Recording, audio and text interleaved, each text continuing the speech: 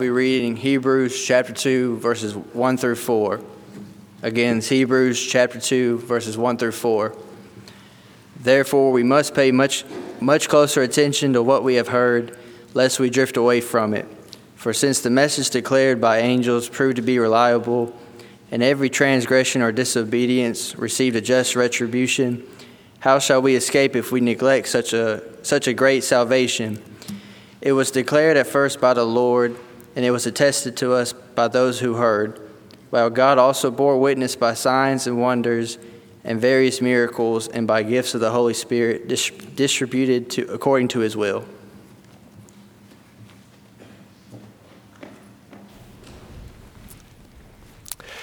It's good to see all of you this evening. It's been a great day of worshiping God together. It's been very encouraging to see a lot of visitors, and I don't know if you've noticed, but there's been several new faces even today of folks that we haven't seen in quite some time, and we're really, really glad that health is allowed and circumstances have allowed for a number of our family to return and to be with us, and it's been great to be able to see each other again.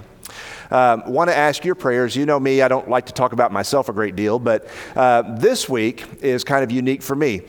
Several months ago, I was approached by the Southwest School of Biblical Studies in Austin. That's a preacher training school, and they asked if I would come and teach a class for a week. And I visited with the elders here about it, and they very graciously said, yes, we'd love for you to be able to do this. And so tomorrow morning, I'm going early, and I'm going to be teaching preaching students all day long, from tomorrow through Friday, 6 hours a day. I appreciate your prayers in that regard.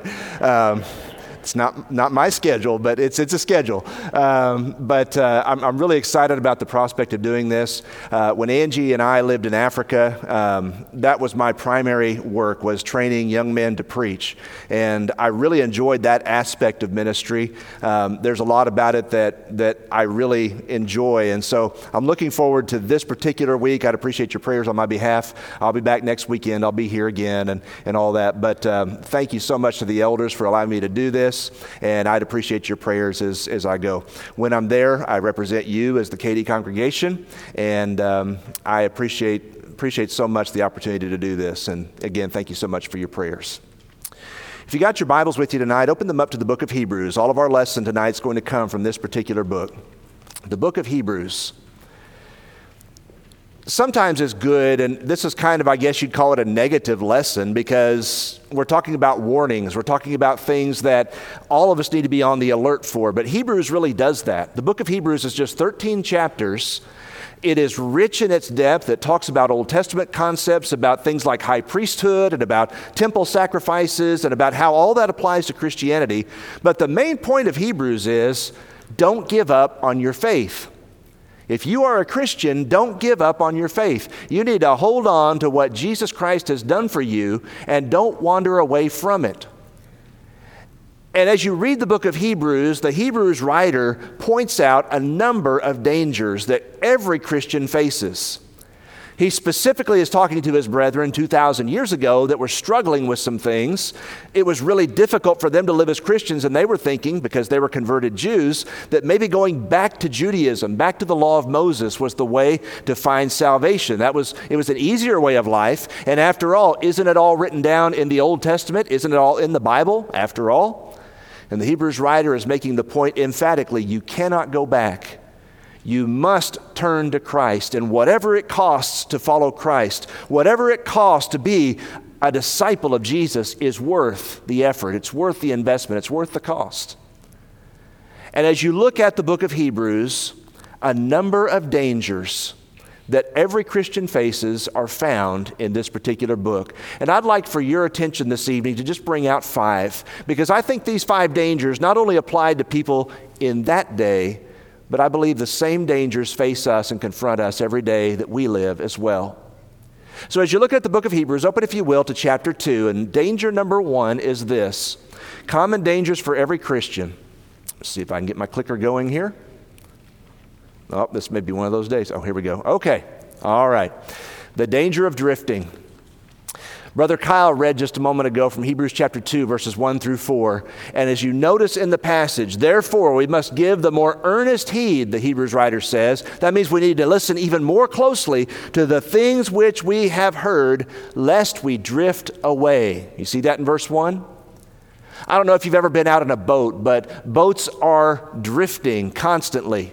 And now they have really fancy motors that have GPS devices on them, and the motors will take care of the boat and make sure it kind of stays in the same location. But even then, if you're not paying attention to what the boat is doing, you might well look up after a while and find the boat has drifted far from where I thought it was supposed to be.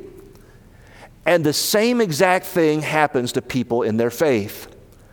We live our lives, and if we're not paying attention, if we're not giving earnest heed to the Word of God, if we're not investing in the things of Scripture, we may well find ourselves looking up and saying, I'm not nearly as close to the Lord as I thought I was. I'd like to share with you under this particular point some warning signs that may indicate that you and I are drifting. Because you don't really know it when you're drifting. You don't really realize it until you look up and see how far from the shore or how far you've moved. Danger number one, or evidence number one that we might be drifting, is when we neglect God's Word. If God's Word is not a part of my life, if it's not something that I'm investing in, I'm not reading, and the only time I ever open my Bible, if I open it at all, is when I come to worship services or Bible study, I may well be in danger of drifting. Neglect of God's Word. That's what the Hebrews writer says, isn't it? Hebrews chapter 2, verses 1 and 2. Give the more earnest heed to the things we've heard. Make sure you're emphasizing the things of Scripture, because you may have read what the Bible says a number of times, but it always has something fresh and new and applicable to all of us in our lives. Jesus said in Matthew 4, verse 4, man shall not live by bread alone, but by every word that proceeds from the mouth of God. We need to invest in the Bible, invest in the things of Scripture, invest our lives in the study and the reading of God's Word. Another evidence that we may well be drifting is when in our lives we get to a point where there's very little desire for prayer, very little desire for worship. Prayer and study of God's Word are twin disciplines. They go together. To study God's Word and to spend time speaking to Him, that's how a relationship is carried on. A relationship is about conversation. It's about sharing ourselves. And when God's Word speaks to us, God is speaking to us. And when we speak to God in prayer, we are telling Him what's on our hearts. And when there's very little desire in our hearts for worship and for prayer and for drawing near to the presence of God, as the deer pants for the water, so my soul longs after you, Psalm 42, verses 1 and 2. When that's not us, again, there's a danger we may be drifting. Another evidence that we may be drifting, when we begin to offer excuses for neglect of duty.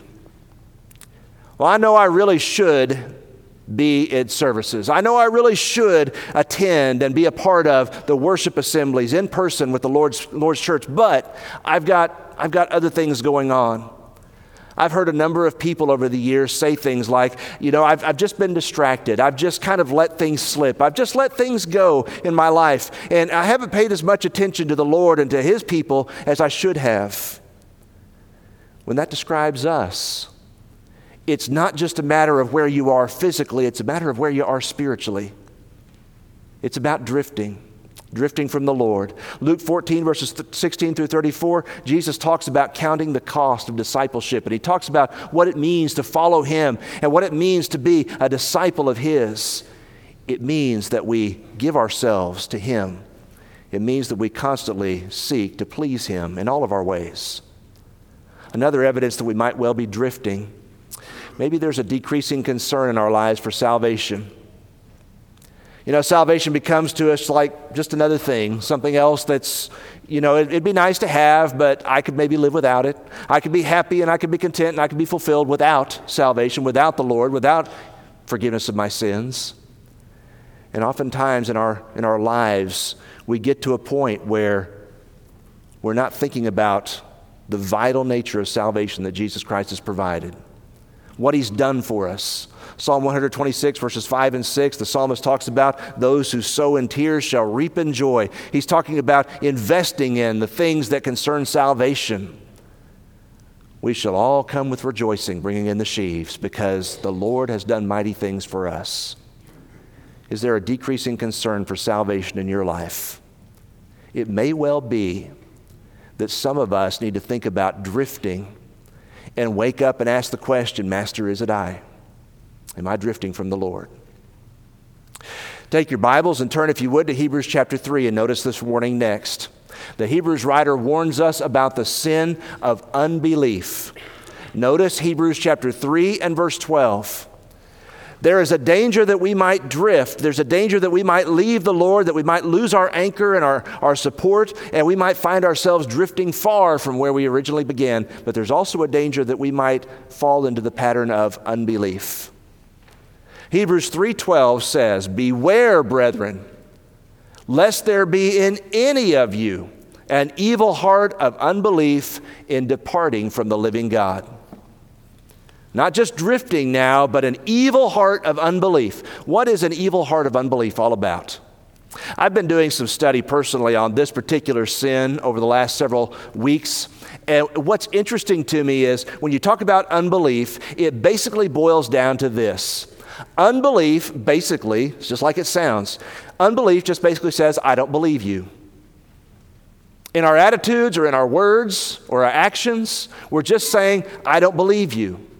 Maybe you come and tell me a story tonight about something fantastic that you say happened to you. And I look at you and I nod and I smile and I just say, I don't believe you. I don't believe that really happened to you. That's unbelief. It's one thing to say that to somebody that's telling you a story. It's another thing altogether to say that to God. And yet oftentimes when God's word proves to be difficult, when it proves to be challenging, when it says something to me that I know I need to change, I know needs to be different in my life, it's easy sometimes to choose the sin of unbelief instead. And to basically say to God, if not by my words, then by my actions, God, I don't believe that what you've said to me is true. I don't believe you.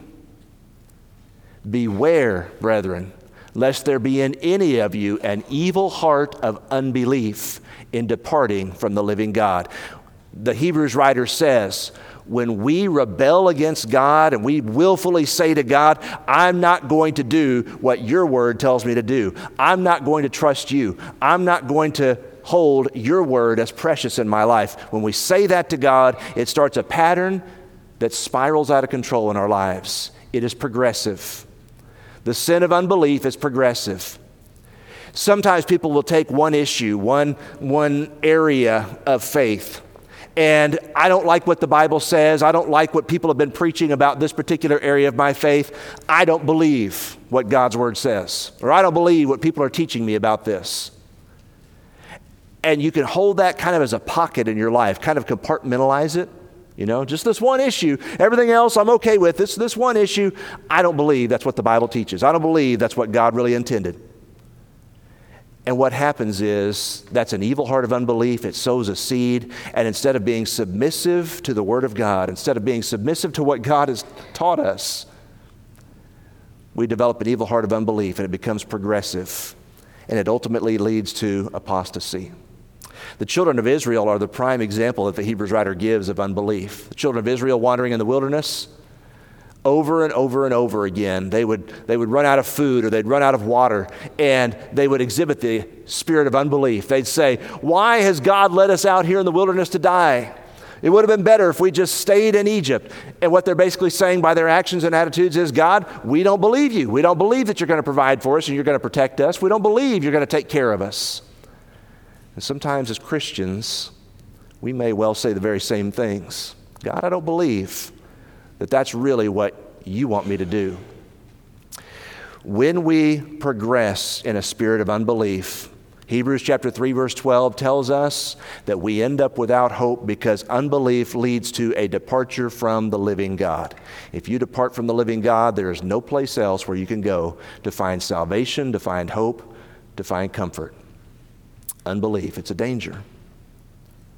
Keep your Bible open to the same passage and notice this, number 3, as we think about dangers that every Christian faces: the danger of drifting, the danger of unbelief, the danger of the deceitfulness of sin. Look, if you would, at verse 13. Hebrews 3, verse 13. Exhort one another daily. This is one of the reasons why we assemble. This is one of the reasons why we call and text and spend time with one another as family, as the people of God, so we can exhort one another daily while it is still called today, lest any of you be hardened through the deceitfulness of sin. Isn't it interesting the Bible puts it that way? That sin is deceitful. Sin never comes and presents itself for what it really is. It always cloaks itself in an attractive aura, an attractive costume. That's why it's deceitful. And one of the ways in which sin starts to deceive us is we start to excuse it. We start to say to ourselves, I know there's something that I need to change. I know there's something in my life that, maybe needs to be different, but I'm really not going to let it get that far. That's deceitfulness of sin. Sin tells you, oh yeah, it won't be that bad. You can control it. Or maybe we say this, I'll wait until later, but eventually I'm going to be more committed to the Lord. That's the deceitfulness of sin. There will be a time later, there will be time tomorrow, some more convenient day, I'll find an opportunity to turn back and be committed to what I know is right. It's the deceitfulness of sin that says that. Or maybe saying something like this, it's not that serious an issue. It's not that serious. I know people think this is a big deal, but it's not really that bad. Or maybe they say this, I can handle it on my own. I know how to control this. I can stop any time, whatever it is that I'm doing. God's people need to watch out carefully for the deceitfulness of sin. Because again, notice in Hebrews 3 verse 13, the Bible talks about a hardening effect. When we start to make these kinds of excuses and we violate our consciences over and over and over, I think this is wrong, but I'm going to do it anyway. When you do that, it hardens your heart. And you end up with a seared conscience. 1 Timothy chapter 4 verses 1 and 2. You end up freely doing things that you once thought were wrong, but it doesn't bother me anymore. The deceitfulness of sin is a danger that every Christian faces. Number 4, as we think about common dangers, and the Hebrews writer is really emphatic about these, common dangers that every Christian faces. How about the danger of weariness? Or the danger of being faint-hearted? Turn over in your Bibles to Hebrews chapter 12. And I want you to look at verse 3. Hebrews chapter 12 and verse 3. Being weary or faint-hearted, sometimes we fight battles and we struggle and we strive to please the Lord, and it's just so difficult and it's just so challenging, and there's just so much pushback and so much that comes against us because we're just trying to do the right thing. We're trying to please God and serve Him, and it gets difficult.